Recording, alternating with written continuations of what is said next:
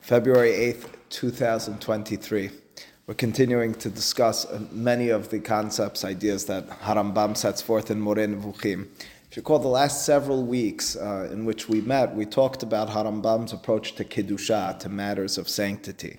And effectively, to put it in a sentence or two, what Harambam describes for us is that Kedusha is, and it sounds wrong, but it's right, is man-made. Now, certainly it's not something that you and I make up, per se, but without human beings' involvement, there's nothing intrinsic and inherent, neither to places, nor to situations, nor even to time to a certain extent, with regards to, quote, Kedusha, God's presence. It's our realization. It's our bringing Him there through action, through thought, through speech. At the end of last week's class, what we were talking about throughout the class was Mikdash, was Mishkan, which of course has the name Kedusha in it, or Kodesh in it. And Harambam, and we zoned in specifically on one passage in the Moreh, described how even the Mikdash, to a large extent, and we developed this, was determined and decided in terms of its sanctity and Kedusha by human beings as well. So at the end of the class, or at some point in the class, as we were reading from Harambam in the Moreh, Harambam was directing us to the passages with regards to Akedat Yitzhak. Over there, Harambam noticed how Abraham Avinu on the third day raises his eyes and sees the mountain, and he realizes that's the place. Harambam picking up on it, unlike the Midrash, unlike Rashi who cites the Midrash, that it's something that Abraham sees, so to speak, intrinsic and inherent to the place. He sees a cloud of some sort. Define it accordingly. Harambam says that he saw a tall mountain, and the ways of the pagan idolaters was to worship on the top of mountains in the highest areas that they could find.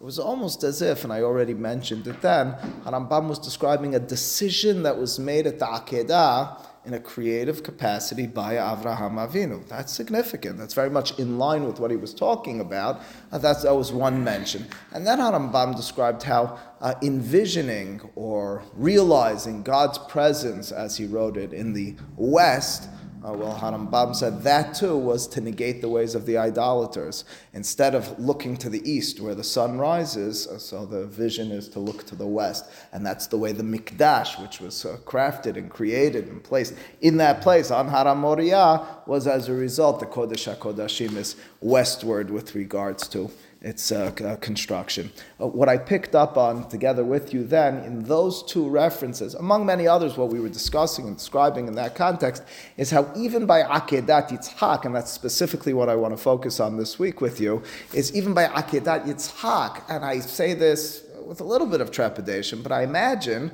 the majority view when you talk about Akedat Yitzhak is what was the greatness of Abraham at that time? It's his ability not to inject himself, is it not? Isn't that what the test was? Can you listen and abide by my word against perhaps that which you believe or know to be different? That's the general conception, I believe, with regards to the Akedah. And yet, at Akedat Yitzhak, the moment of self-sacrifice, of giving in to God's divine will and purpose, Harambam described for us two circumstances which are not simple, don't even meet the eye, where Abraham in his eyes was making his own decision, was creatively determining this is best.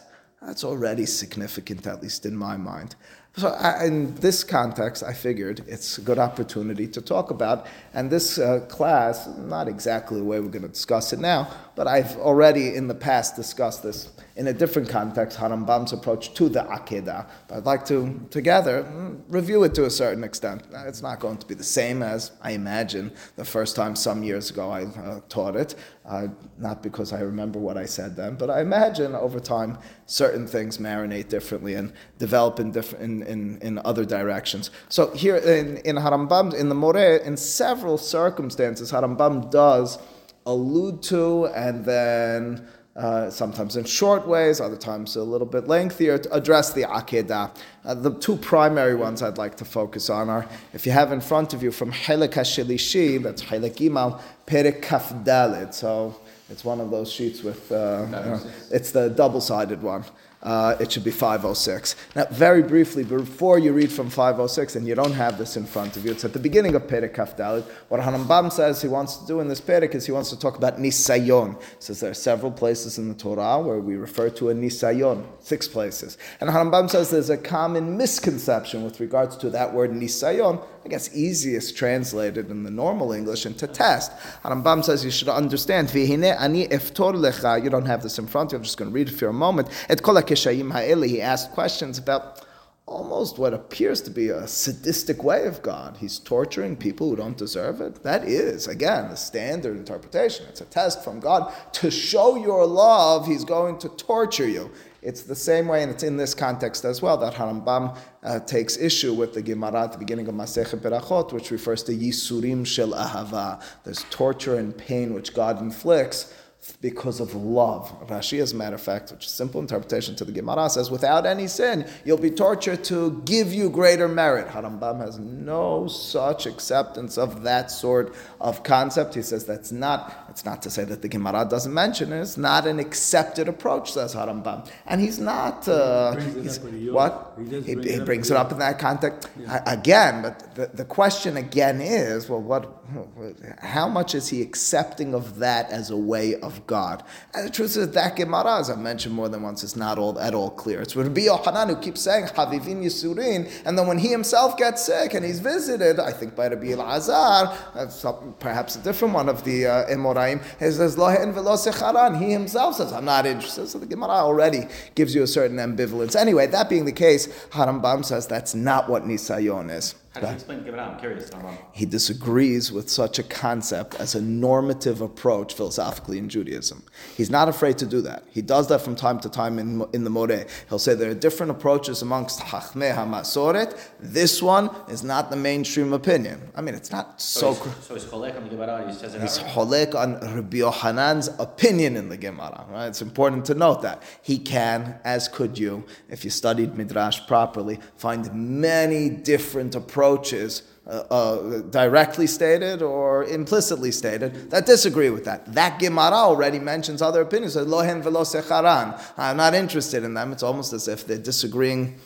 Maybe they're just not, they're not on that level. Alternatively, they're negating the concept. So Yisuri is feedback, no? What's that? His alternative is that it's feedback. It could be, but Harambam, that passage in Gemara, that concept, so he negates. He just says no, that doesn't say what he believes. He says, well, he'll define Nisayon differently, so to a certain extent. But if you want to just use test or whatever you want to use, he describes the Akedah as the Nevuah. So I'm getting there. You're too far ahead of me. I'm getting there.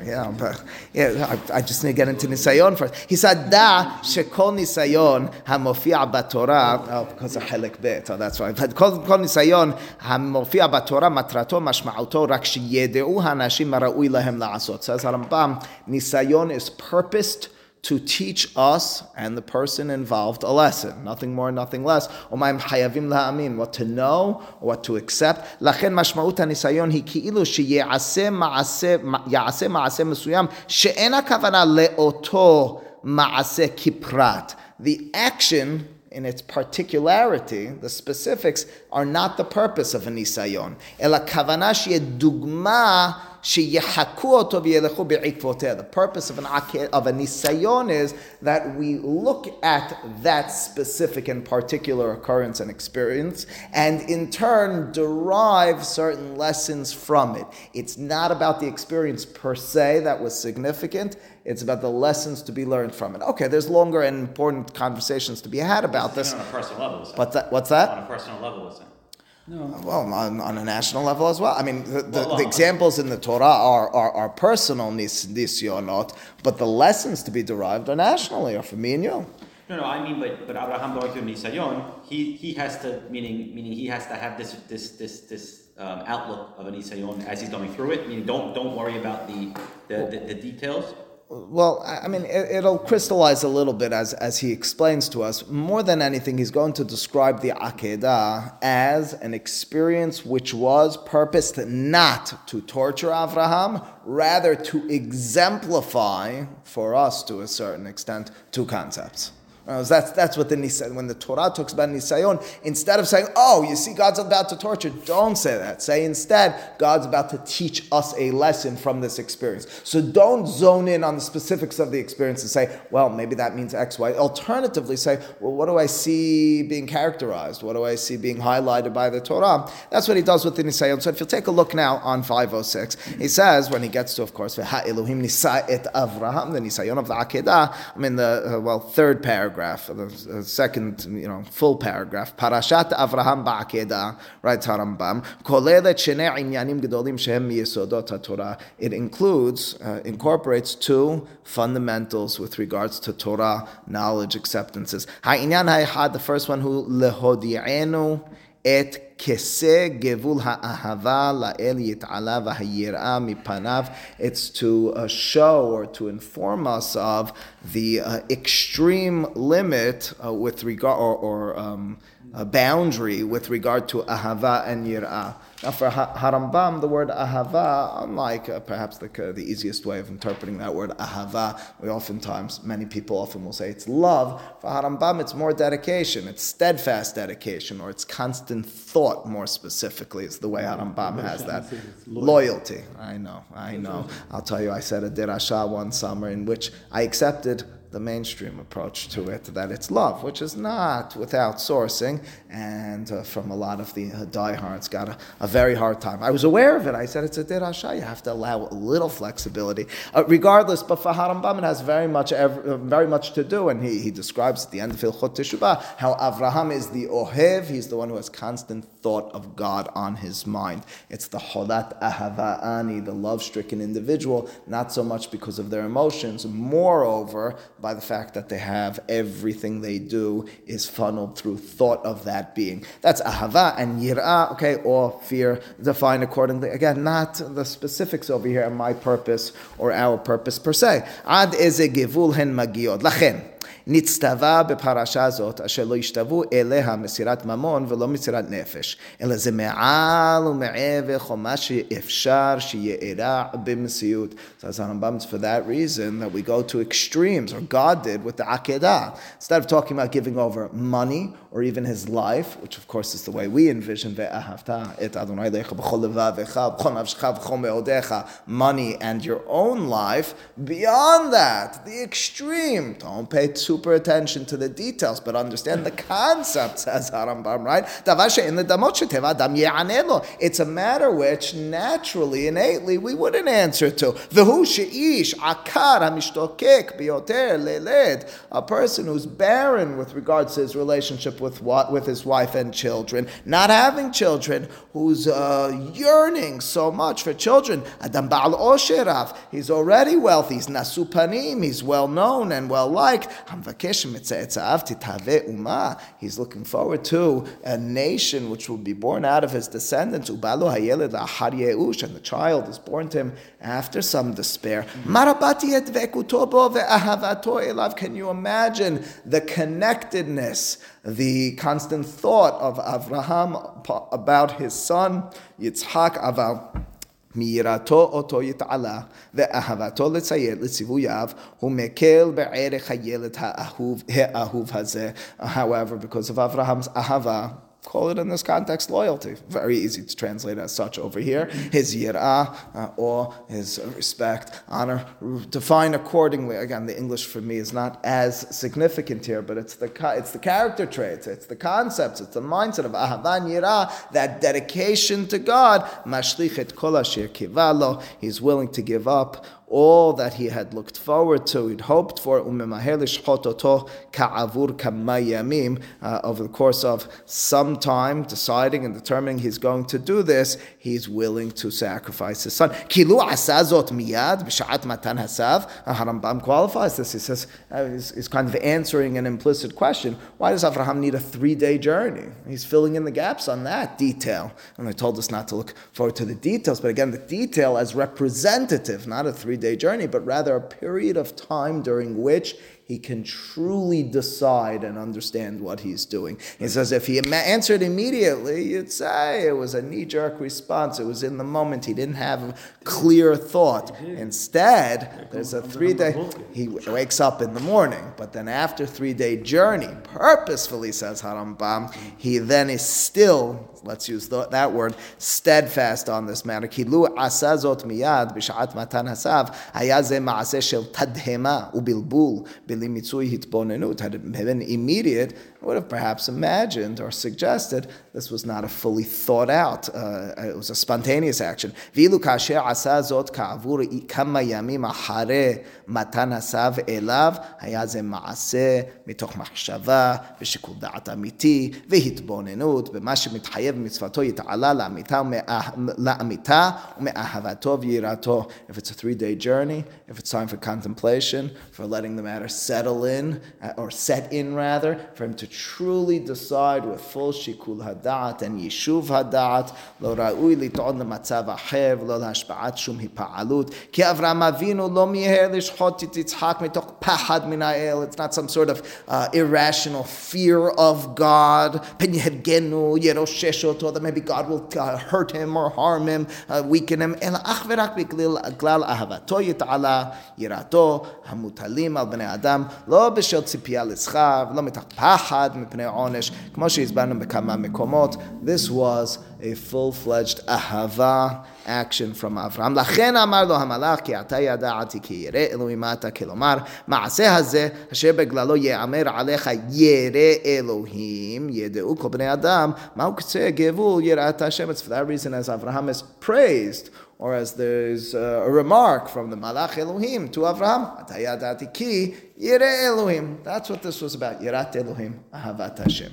Okay, that's the first lesson to be derived, says Harambam, from Akedah Yitzhak. If you'll just move to... He doesn't differentiate between ahava and yirat. Over here he doesn't. No, of course in Hilchot Yesod HaTorah he will. And of course that dialectic needs to be broken down in the context of the Akedah, where you read about Yirah, and Harambam is the one mentioning ahava, which is very appropriate, at least in his definition of it, but the Torah never even mentions that word.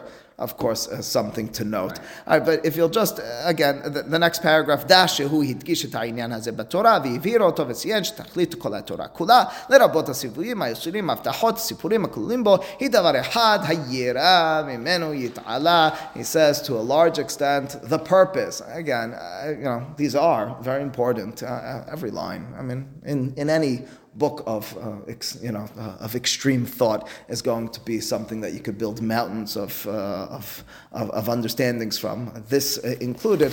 But for our purposes, he's now speaking very highly. He's extolling the virtue, as the Torah does, of Yirat Hashem. Im lo tishmor la'asot et kol divrei haTorah hazot, at the very end of the Torah, ketuvim b'sefer hazeh, description of Moshe of the Torah. What's its purpose, so to speak? Liyirah et Hashem hanichbad hanora hazeh et Hashem elokecha hazeh.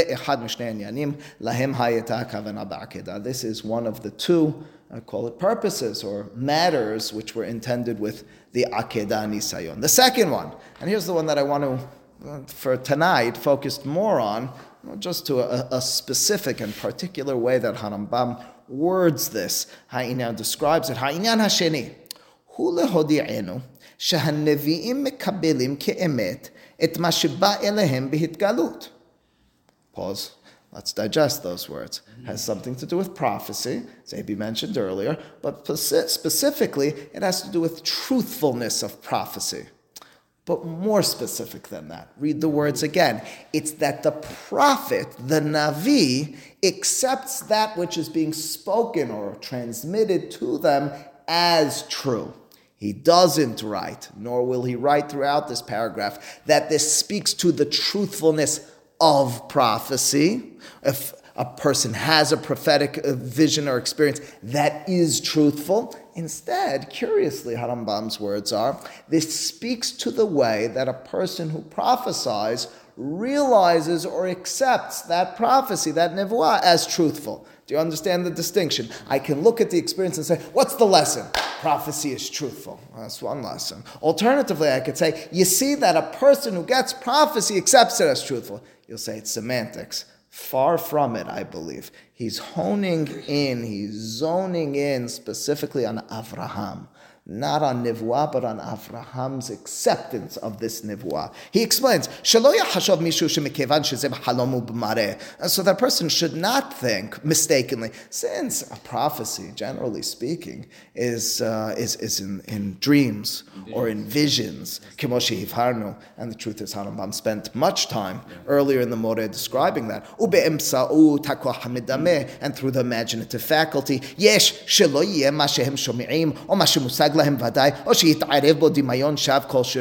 might say as a result that the person who experiences it should and will realize this wasn't fully true. There was something off. Maybe this was just my own false imagination. What's the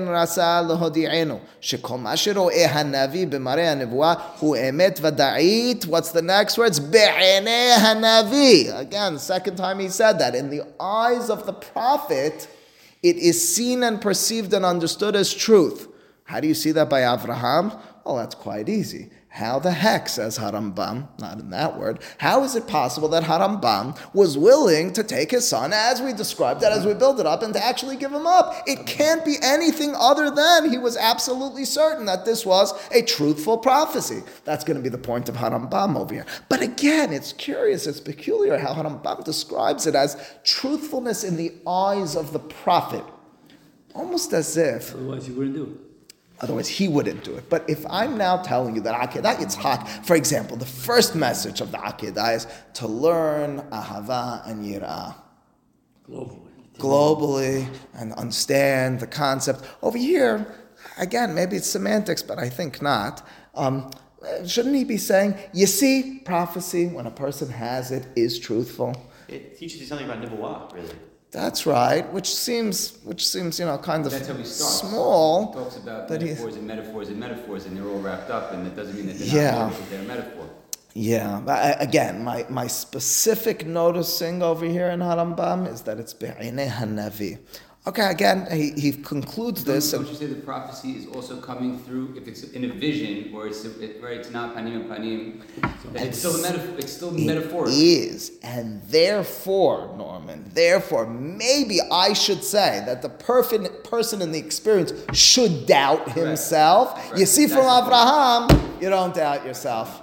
It's a training book, and Harambam very much envisions it this way. The Torah is a sort of training book for prophecy, for communion with God or with the divine, right? That's what he has, and that's what he's describing this as a Navi training. B'shum ofen lo yatil safek mashu mimenu, dino be'inav kedin ha'devarim ha'mesiutim. It's reality for the prophet. Kulam musagim behush o b'sechel. Hara'aya lekach shehu pana lishchot et beno yechido asher ahav kemo shenitztava al pi shetzivui zeh haya b'halom b'mareh. Even though the initial command was behalom or b'mareh, and again, Harambam is going to be keen on paying attention to the type of prophecy it was. That would be very much the theme of something we're going to have to develop here with regards to the Akedah. Nonetheless, again, let me just characterize that for a moment. Mar'eh or Hida, or Mar'eh or Halom, that's a description of, well, not Moshe prophecy, certainly not Mosaic prophecy. We know that's not B'mareh or B'hida.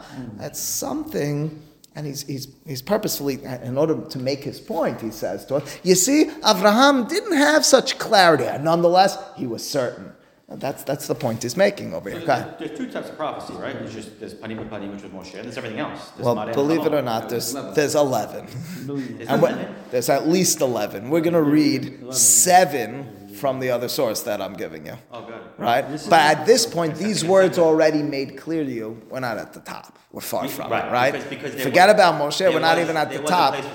And that's the point. If one of the points of the Akedah is that even when it should be Safek, the prophet's so certain, maybe he had full clarity. No, it's not Harambam. This was Behalom. How does he know it was Behalom, parenthetically?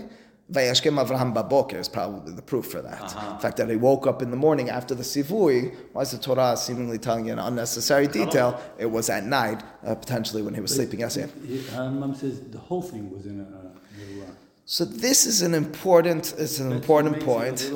It's never, you should just know, he never explicitly, to the best of my knowledge and experience, we're going to read the other part where he talks about this. There are. If I'm not mistaken, there's medieval mahloket about Harambam's intention. This is not a contemporary thing.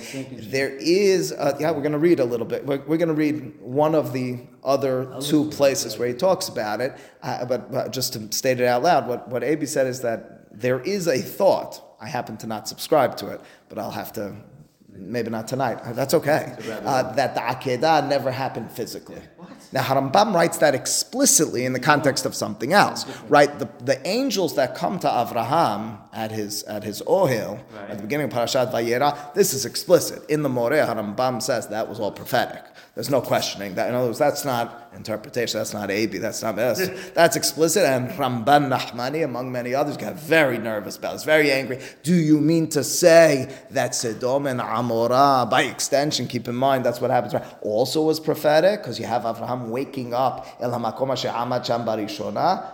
Did that not happen? But he does see smoke bellowing up to the heavens, so not fully clear, all the answers and conversation. But that's explicit. His statement is angelic visions are b'mareh nevuah. As a result, it already gets you thinking about the Akedah being in such.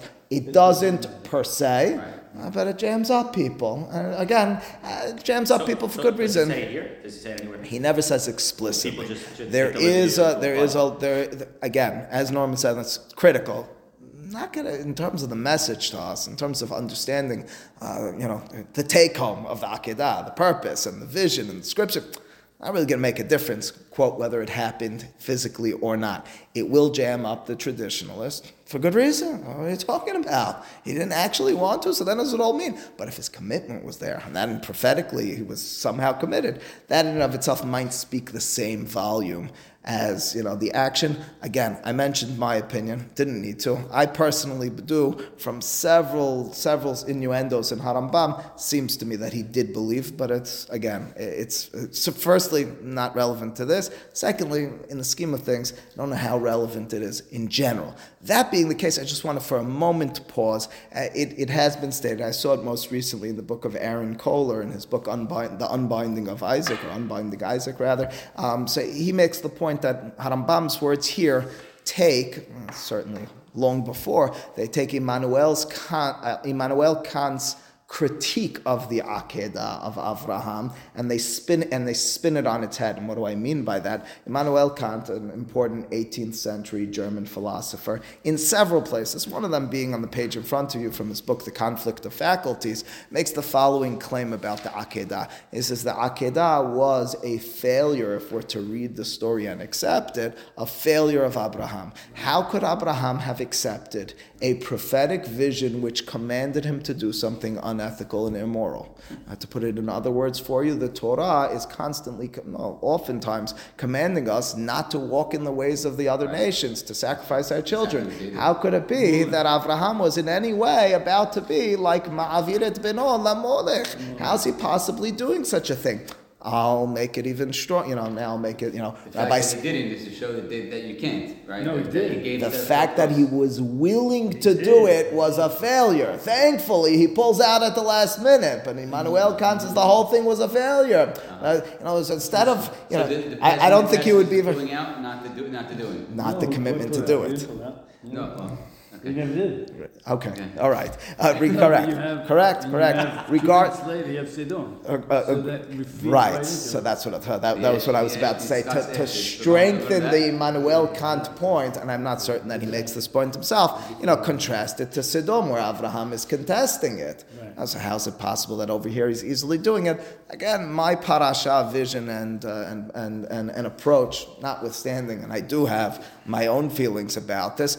Certainly, our liturgy on Rosh Hashanah does not reflect an Immanuel Kant approach. We turn to God and we ask Him to remember the Akedah. It's not the near failure of Avraham at a pinnacle moment in his life that he's willing to do the wrong thing. Oh, please remember the fact that he was willing to slaughter and to sacrifice his child. But what Harambam Harambam, again, takes that statement. And Immanuel Kant's point is, if you're prophesying and there's something which is immoral and contrary to the ways of God, you clearly are not getting a true prophecy. Pick up on that. Harambam says, no, quite the opposite. If Avraham was willing to do it, clearly he was absolutely certain that it was true. Do you understand the claim of... Can I go sideways for a second? Go ahead. So the whole, I mean, the connection to Rosh It basically says to Kant, yes. Right. In other words, Right. that's your claim? Yes! That was the great, not the great. Abraham's problem receiving that prophecy is, and right, because his midot were in that place where,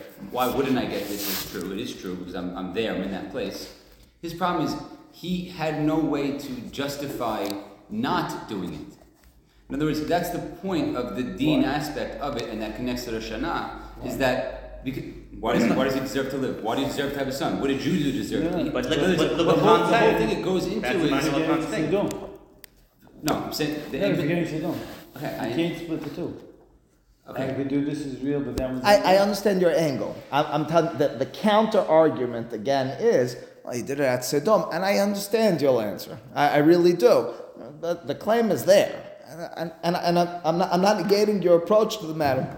I am just repeating to you that, for our purposes, Kant's claim that you see the failure of the Akedah, he should have realized, he should have known, instead of even giving a logical approach as you are, or whatever, an approach at all, says Harambam, that's right, that proves that it was real prophecy. And Kant would scratch its head and say, you're speaking a different language than me, which Harambam very much was, in more ways than one, right? So they're just, It sounds like circular logic. I'm not certain. I think it's quite It the is very chidush of circular. Harambam. Well- It is. It's circular because they're not talking to each other. That's what I'm saying. That's He takes his right. claim and he just turns it upside down and says, that's right. Because Immanuel Kant's his context of Torah sounds like it needs to be an ethical and moral approach. So he's applying ethics and moral to Torah. Which I happen to want to tell you Harambam would be in line with as well. Rambam in his Ikarim says that you have to understand that it's But above that's not our Yitzchak's standard. approach. That's not Yitzchak's approach. It's Right, not doesn't right. matter. I got But that's not it. even Rambam's approach. Okay. Regardless, it's getting too out there philosophically for even me at the moment. What I will tell you is just taking a step to the side a little bit and remembering the words of Harambam. Again, that was a parenthetical point, but a significant one. But Harambam's words in terms of the second message, second inyan with regards to the Akedah, again was, and we strengthened it in giving it that contrast to Kant, was that if a person prophesies, they know in that moment that for them this is true. The proof, Avraham goes to sacrifice his child, even though it was Mimareh Ubehalom. All right, so it did, again, it individualized again, somehow, the Akedah. There was something individual instead of, I call it universal or just reality.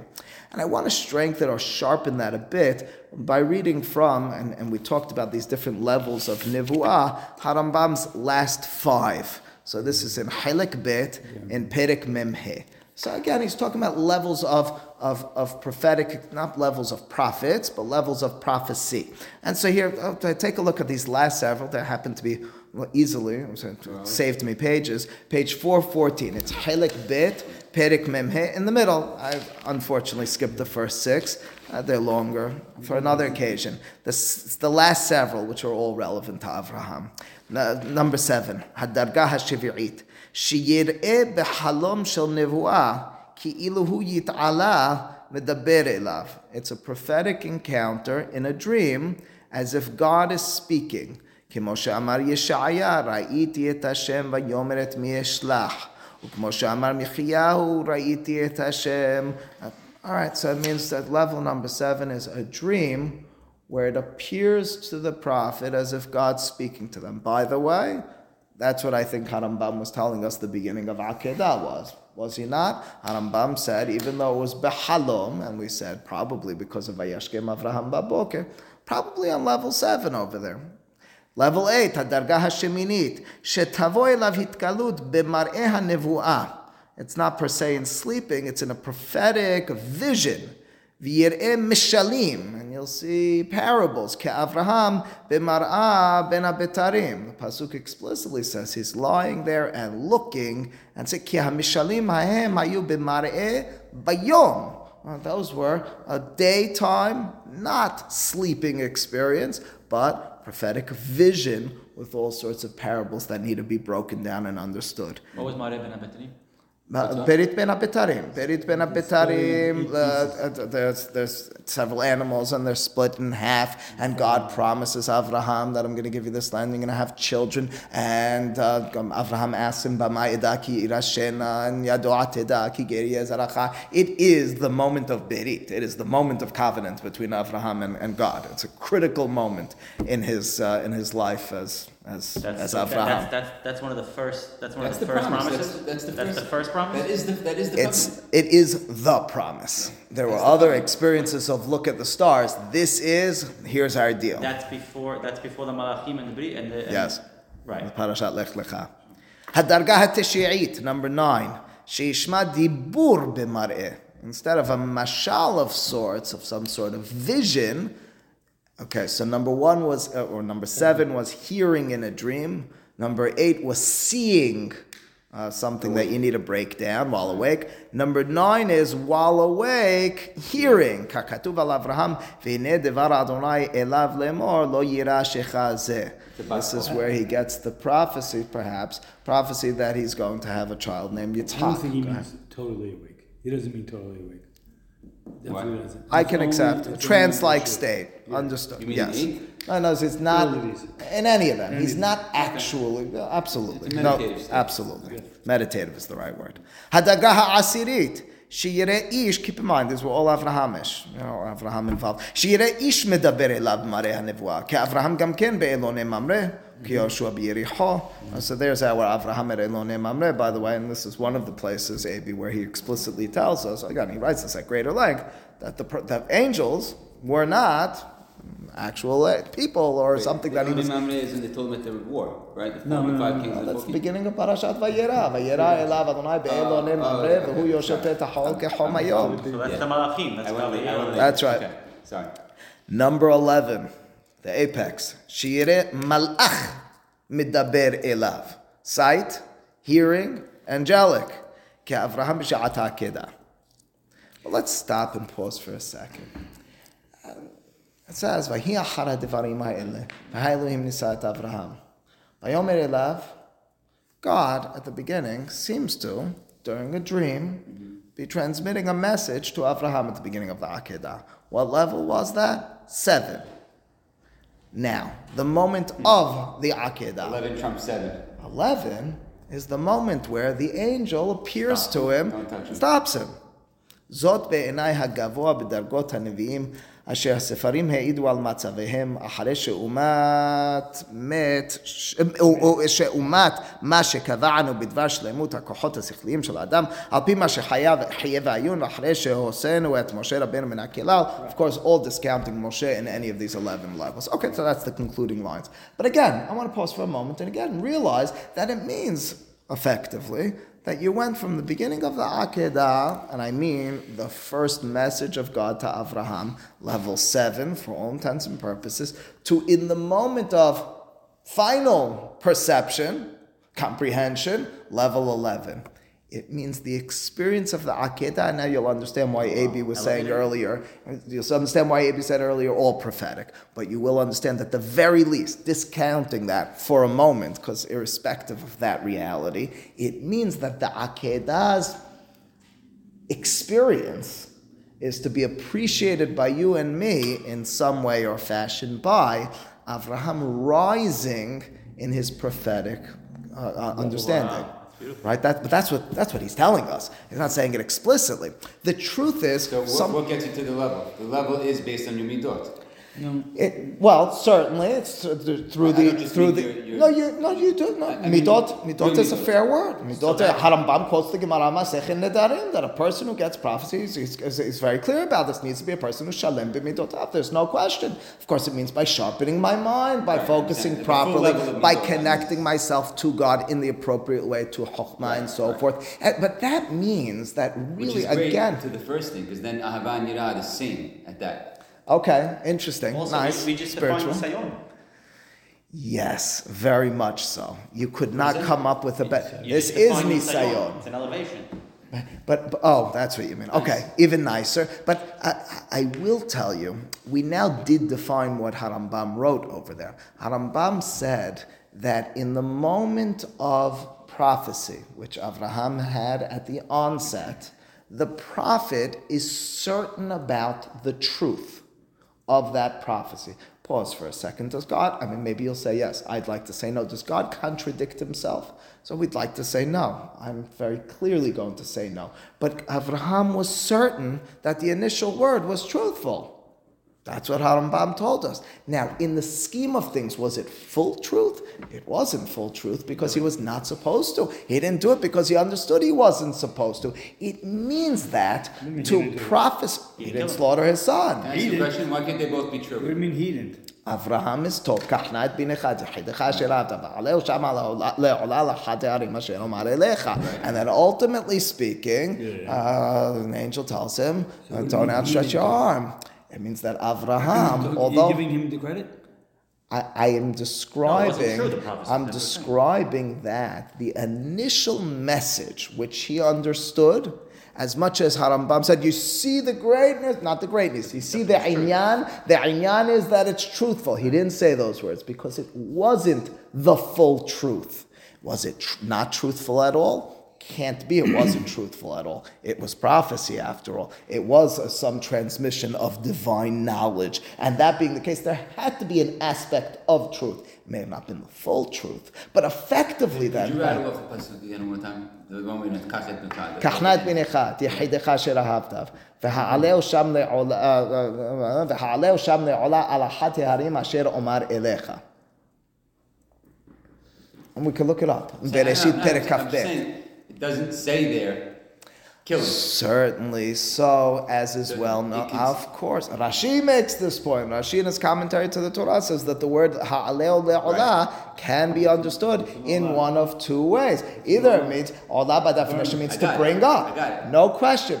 It means... Even that kedah that we use, the binding of, is the You're right. fulfillment of the You're binding. right. Normally, You bind it. you're a step further, and it's not without sourcing. Rabbeinu Sa'adiago and others make this sort of point. Rashi, again, to a certain extent, implies this, that there were riddles that needed to be broken down. But all that notwithstanding, but it is in line with what we're suggesting, it means that the Akedah then begins with a partial truth, a prophecy which isn't fully revealed. Right. And as it progresses, effectively what we're seeing or reading about is a progression in Avraham ascending the rungs of prophetic I'm understanding. holding back. I'm allowed to say, go ahead. But it's very much what Harambam is telling us along those lines and supporting this before we, to a certain extent, understand You can the use it as part of significance. the Bamei Edah. In other words, Abraham has to get to Yitzchak, has to get to Yaakov. How do you get there? How does Yitzchak get there? what do you mean? What? What do you mean? How does Yitzchak get there? Part of Yitzchak getting there is going through this experience. Otherwise, he doesn't necessarily become Yitzchak. In other words, the Akedah you're suggesting is also pedagogical with regards to educating Yitzhak, and he needed to undergo Educating, this. okay, but that's, so you asked the question of Olah. How did you make him right? This was the rising to that. Olah meaning burnt. I got it. No, I know that. I know the sort of the physically. Yeah, the only thing, and again, it's not per se to negate your suggestion. The Torah does not really call attention to Yitzhak's role in this episode. I know we always question that. Yeah. But to say that was or a very significant I'm not talking about the purpose role, of to it. your point. You're saying it was just a The consequence, but we experience. don't. Exactly. Okay. I can't deny that that was so for him. I don't know that the Torah per se wants us focused on that. We do because it know. calls We do know that zero afterwards, attention to it. Yitzchak, his relationship with Abraham is over. We do imply that from the It's Pesukim. also- I have to agree. Yes. To just support this notion, there is a book called Gavi'a Kesef. Gavi'a Kesef is written by Rabbi Yosef ben Kaspi. It's a philosophical work. He was a 14th century Provençal, that's southern France rabbi. He makes, he considers himself a student, of course not in person, of Harambam, of Maimonidean thought, whereas Harambam wrote for the elite. He says he's writing a little bit more for the masses. In his book, in Gavi'a Kesef, here in Perek Gimal, among others, Aaron Kohler cites this as well. he sets forth the following analysis. He says, look at the beginning of the Akedah and compare it to the end of the Akedah. The beginning of the Akedah sets forth for us a description of Malach, of Ha-Elohim Nisa et Avraham. That's Elokim. Elokim is more distant. Certainly in Harambam's work in general. Yod-Ke, Vav-Ke is, so to speak, the Shem Prati, the personal name of God, and so on and so forth. He could bring many proofs to that extent. So it says, you began with Elokim. We'll pause for a second. That means a bit more distant. Call it seventh level of perception. As matters progress, it's Vayikra Elav Malach Adonai min Hashamayim. Now, this expression of that Malach Hashem is Ki ata yadati ki yireh Elokim ata. The fact that you came to here expresses and shows your Yirat Elokim. The aftermath of the matter, though, says Gavia Kesef, is that Avraham names the place Adonai Yireh. Hashem Yireh, that's the Yod Ke Vav Ke, instead of Elohim Yireh Lo Haseh Le'olah Beni, which he says to Yitzhak at the beginning. Whereas the Akedah begins with Elohim Yireh Lo, it ends with Adonai Yireh. So that's a progression. Whereas it begins with Veha Elohim Nisat Avraham, it ends with Malach Adonai speaking to Avraham. The description then, and this is in very much, at least in my mind, in line with what we've been discussing in the context of Harambam. And just to state it for a moment before I give a little bit of linear pivoting in reading from Rabbi Soloveitchik in closing, but just in terms of appreciating this from a philosophical level with regards to Harambam's general philosophy, what we've been describing and realizing is, as much as others, Ramban Nachmani, Kuzari, call it the widespread notion of Judaism, places more of an emphasis on, as we described it, this top-down type of funneling of truth and of spirituality and of holiness and so forth. For Harambam, we envisioned it in the opposite direction. It was more the onus of responsibility, the creative capacity being placed on human beings. I therefore brought us to talk about the Akedah. Now, no doubt, the Akedah, talking about it as prophecy, is not really putting Avraham in the driver's seat per se, but it does at the same time an experience which people generally understand, the widespread notion. Not everyone, I said Rabbeinu Saadia and others otherwise, but generally speaking, you say to the average person, the average rabbi, what was the greatness of the Akedah? It was Avraham's ability to submit, Avraham's ability to surrender, Avraham's ability to sacrifice. Each of those statements is one in which we say this was about a God command and a human just falling down and giving in. Alternatively, for Harambam, the Akedah, maybe not the inyan of the Akedah as he described it in Chelek Gimel, but at the very least what actually took place, you're talking about some sort of progress of Avraham. You're talking about an experience that a human being is undergoing prophetically, no doubt. But ultimately speaking, you're talking about the growth of a human being. Instead of just looking at the Akedah as a forceful encounter with God, and that's the epitome of our relationship with God, just being able to topple yourself down at His command. Yirah and Ahava is not that simple. To experience and to express a relationship with God, as the Akedah does in that moment of Nisayon, means that human advancement, human perception, human involvement is the name of the game. We know Abraham doesn't have a problem challenging God. No question, even at the Akedah, right? You follow? In other words, the question from Sidom, then, I'm suggesting, is a little bit more narrow, they're a little bit closer with regards to what Avraham does. It's true over there, he challenges, but over here, it's, so to speak, a growth coming to the point where he understands that I don't need to do this. It's a prophetic encounter in which he realizes, I'm not supposed to be doing this. Yes. So why can't his growth come from saying no? Because he doesn't challenge to challenge. He's not there yet. He challenges to access truth. He doesn't challenge to challenge. I'm not doing this. And then God says, that's the guy. Because he's not there yet. He needs to go through this process. That is the growth process. But he needed that process to go through it in order to get there. Anyone would say he was growing.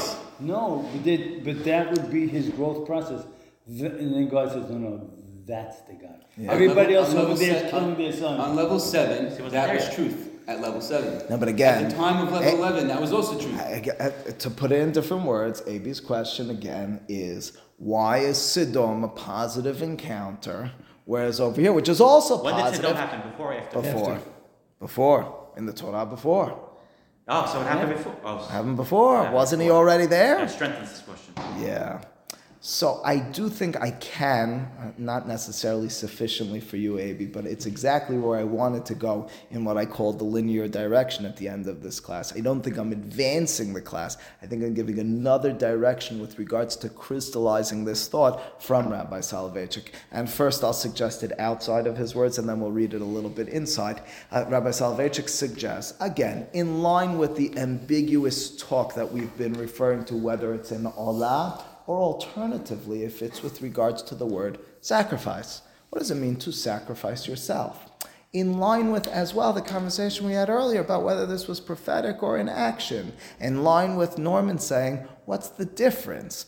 Again, the concept then being that instead of saying no, Abi, Abraham said yes without killing his son. Abraham, in mind and spirit, said, it's here. I'm giving it up. That's right. So Norman goes a step further, and again, it's a point that we and many others have made. No, because the pasuk says Vayashuv Avraham el Ne'arav. On the way to the Akedah, it's Vayilechu Shnehem Yachtav twice. Afterwards, it's Vayashuv Avraham el Ne'arav. As Abi pointed out at the beginning of Parashat Hayei Sarais, Vayavo Avraham Lispod Sarav Livkotah. Where was Yitzchak? So Yitzchak does seem to be somehow sidelined in his relationship with Avraham. Along those lines. This, but just to the point. Try being Abraham's son, Moshe's son. What happened to Moshe's son? Nothing. Understood. At best, and not at best, at worst. The Chachamim envision him as becoming an idolater. So how can Yitzchak become Yitzchak in Abraham's shadow? The only way is for him to be sacrificed. Understood. And out. And leave. Build on his own. Again, the chesed and the deen, very opposite ideals. Your father puts you on the altar and he has a knife up. Yeah. You grow from that experience. You go, this guy is a little wrong. Well, Norman is suggesting it changed him in a way. But Norman's suggesting it changed him in a way, not that it psychologically marred him, but it changed perspective altogether. It did. What? Was that a healthy change? Well, I want to imagine it as such. Necessary change. It's necessary. Submission. That's right. That's better whether it's healthy or not. So again, just to put it in Rabbi Soloveitchik's words, again, let's just quickly piece together the several points over here. The several points go as follows. We began by talking about this Akedah. And the reason we're talking about the Akedah is really, to a certain extent, a continuation of what we talked about at the end of last class. The direction we were going in with regards to Akedah is that the Akedah was not taking Avraham away from active participation into almost passive submission. It was alternatively an experience for Avraham. And the way we got there was by first noticing that one of those two inyanim from the Akedah is the truthfulness understood by the person, even though it's not fully clear in the objective sense in a halom, but a prophet knows so. And then we continued. I said, so what is he referring to with regards to? Well, he told us himself that the Akedah at a level 11, at its highest level, that was in the moment where Malach Amonai comes to Avraham. The early part, where we're talking about Elokim, the lower level perceptions, the beginning of the Akedah, it means that the Akedah was an experience of prophetic growth, of crystallizing of mind, of understanding of God, of mission. The question that lingers and begs itself, although to a certain extent we've filled out Harambam's philosophy on this, is, and it's a side point, but I think it's very much in line with conversation over here, if we truly are inviting the individual into the experience, if that's what Harambam told me, well, then why doesn't Avraham in a Kantian fashion say no? Why doesn't Avraham in a Stomian fashion say no?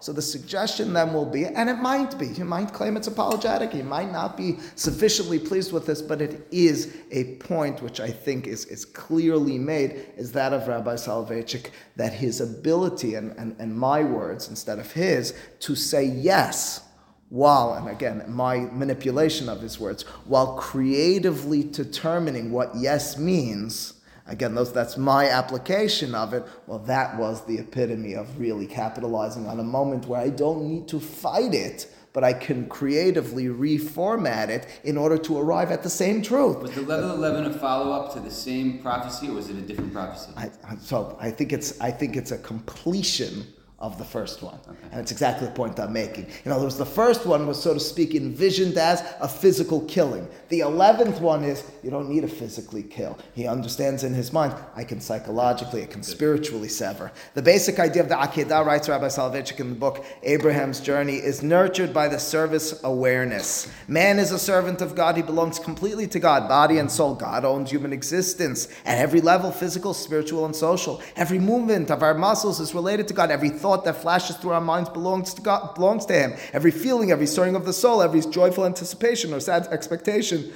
is not, perhaps it should say, my typo, the property of man. God is the Lord of the world and the master of man. Hence, God from time to time calls upon man to return to Him, not saying hi, whatever is His. He demands that man give not a part, but the whole of himself. He requires of man to return divine property to its rightful owner. The supreme sacrifice is never too much, since God owns everything and man possesses nothing. The soul is yours, haneshama lach, and the body is your handiwork. And v'haguf pa'olach, it's from the Tefillah, Yamim Noraim. Total sacrifice was decreed by God when He summoned Avraham to offer Yitzhak on Har Moriah. Of course, the idea of sacrifice is a cornerstone of Judaism, and the Akedah has inevitably introduced sacrificial action as a part of our historical drama. Yet, as we have said, the drama of the Akedah is multi-semantic, lending itself to many interpretations. God demands that man bring the supreme sacrifice, but the fashion in which the challenge is met is for man to determine. And again, that's what I'm suggesting in our context is level 11. And it's not that level 7 was wrong. It just wasn't the complete story. There are two ways in which total sacrifice is implemented, the physical and the experiential. So it doesn't call it psychological, it calls it experiential. The choice of the method is up to man. The need for sacrifice was established as an iron law in Jewish history. However, whether man should sacrifice on a physical altar atop some mountain, the way God summoned Avraham to do, or in the recesses of his personality, is man's privilege to determine. Whether the sacrifice consists in man's physical agony, pain, and extinction of life, or in spiritual surrender, humility, and resignation, is man's affair. God wills man to choose the altar and the sacrifice. Again, the transition from level 7 to 11 is what I'm suggesting is the description over here. Avraham implemented the sacrifice of Yitzhak, not on Har HaMoriah, but in the depths of his heart. He gave up Yitzhak the very instant God addressed Himself to him and asked him to return his most precious possession to its legitimate master and owner. Immediately, with no arguing or pleading, Avraham surrendered Yitzhak. He gave up as soon as the command, Ha'aleo sham le'olah, was issued. Inwardly, the sacrificial act was consummated at once. So again, Rabbi Soloveitchik is suggesting it's right at the beginning. Mm-hmm. That's where I manipulated him a bit and said this took place later on. Yitzhak no longer, and again, I'll tell you why, to the Norman diukim from earlier as well, Vayelechu shenehem yachtav doesn't sound like they were separated on the way down. It sounds like when they left, Vayashuv Avraham lo ne'arav. Well, that's when that happened. Yitzhak no longer belonged to Avraham. Yitzhak was dead as far as Avraham was concerned. Avraham, at that moment, experienced the horror, desolation, and black despair of the childless father who has no one to whom he can entrust his most treasured treasures, his most cherished treasures, his vision and hope, and who knows that everything for which he has worked will die with him. He's saying at that moment, he's saying the beginning. That so Rabbi Soloveitchik is writing, the moment that he is, Vayashkem Avraham Baboker, is the severing. Harari, via Harambam, is suggesting didn't take place then. It took place in the moment that he says, oh my goodness, there's a Malach Hashem. There's a perception and depth of understanding that I can and have sacrificed Him already without physically doing so. Right. The message then, just in terms of fitting this in with our larger conversations, discussions of Harambam, is that even Akedat Yitzhak, even an experience which we can and have envisioned as man's submission, God's essence, ruling and governing the ways of human beings, is not exactly the whole story. For Harambam, it was very much Avraham's involvement, which is what you and I look back at and say, not only his ability to be Ohev and Yereh Hashem, it's furthermore his ability to understand what's being said. That took much in terms of Avraham's own growth, in terms of his enhancement of midot, in terms of his sharpening of mind, in terms of his ability to connect to truth, hear it, see it, and understand it in its entirety, to, as we're suggesting at the end, realize and understand, I can sacrifice my child without physically doing so. That in and of itself is Harambam again, twisting the narrative as we've always had it until his time, as it kind of has continued afterwards, from envisioning it as this top-down existence of Judaism, of relationship with God, to one which has a lot of bottom-up as well. Baruch Adonai le'olam, amen v'amen.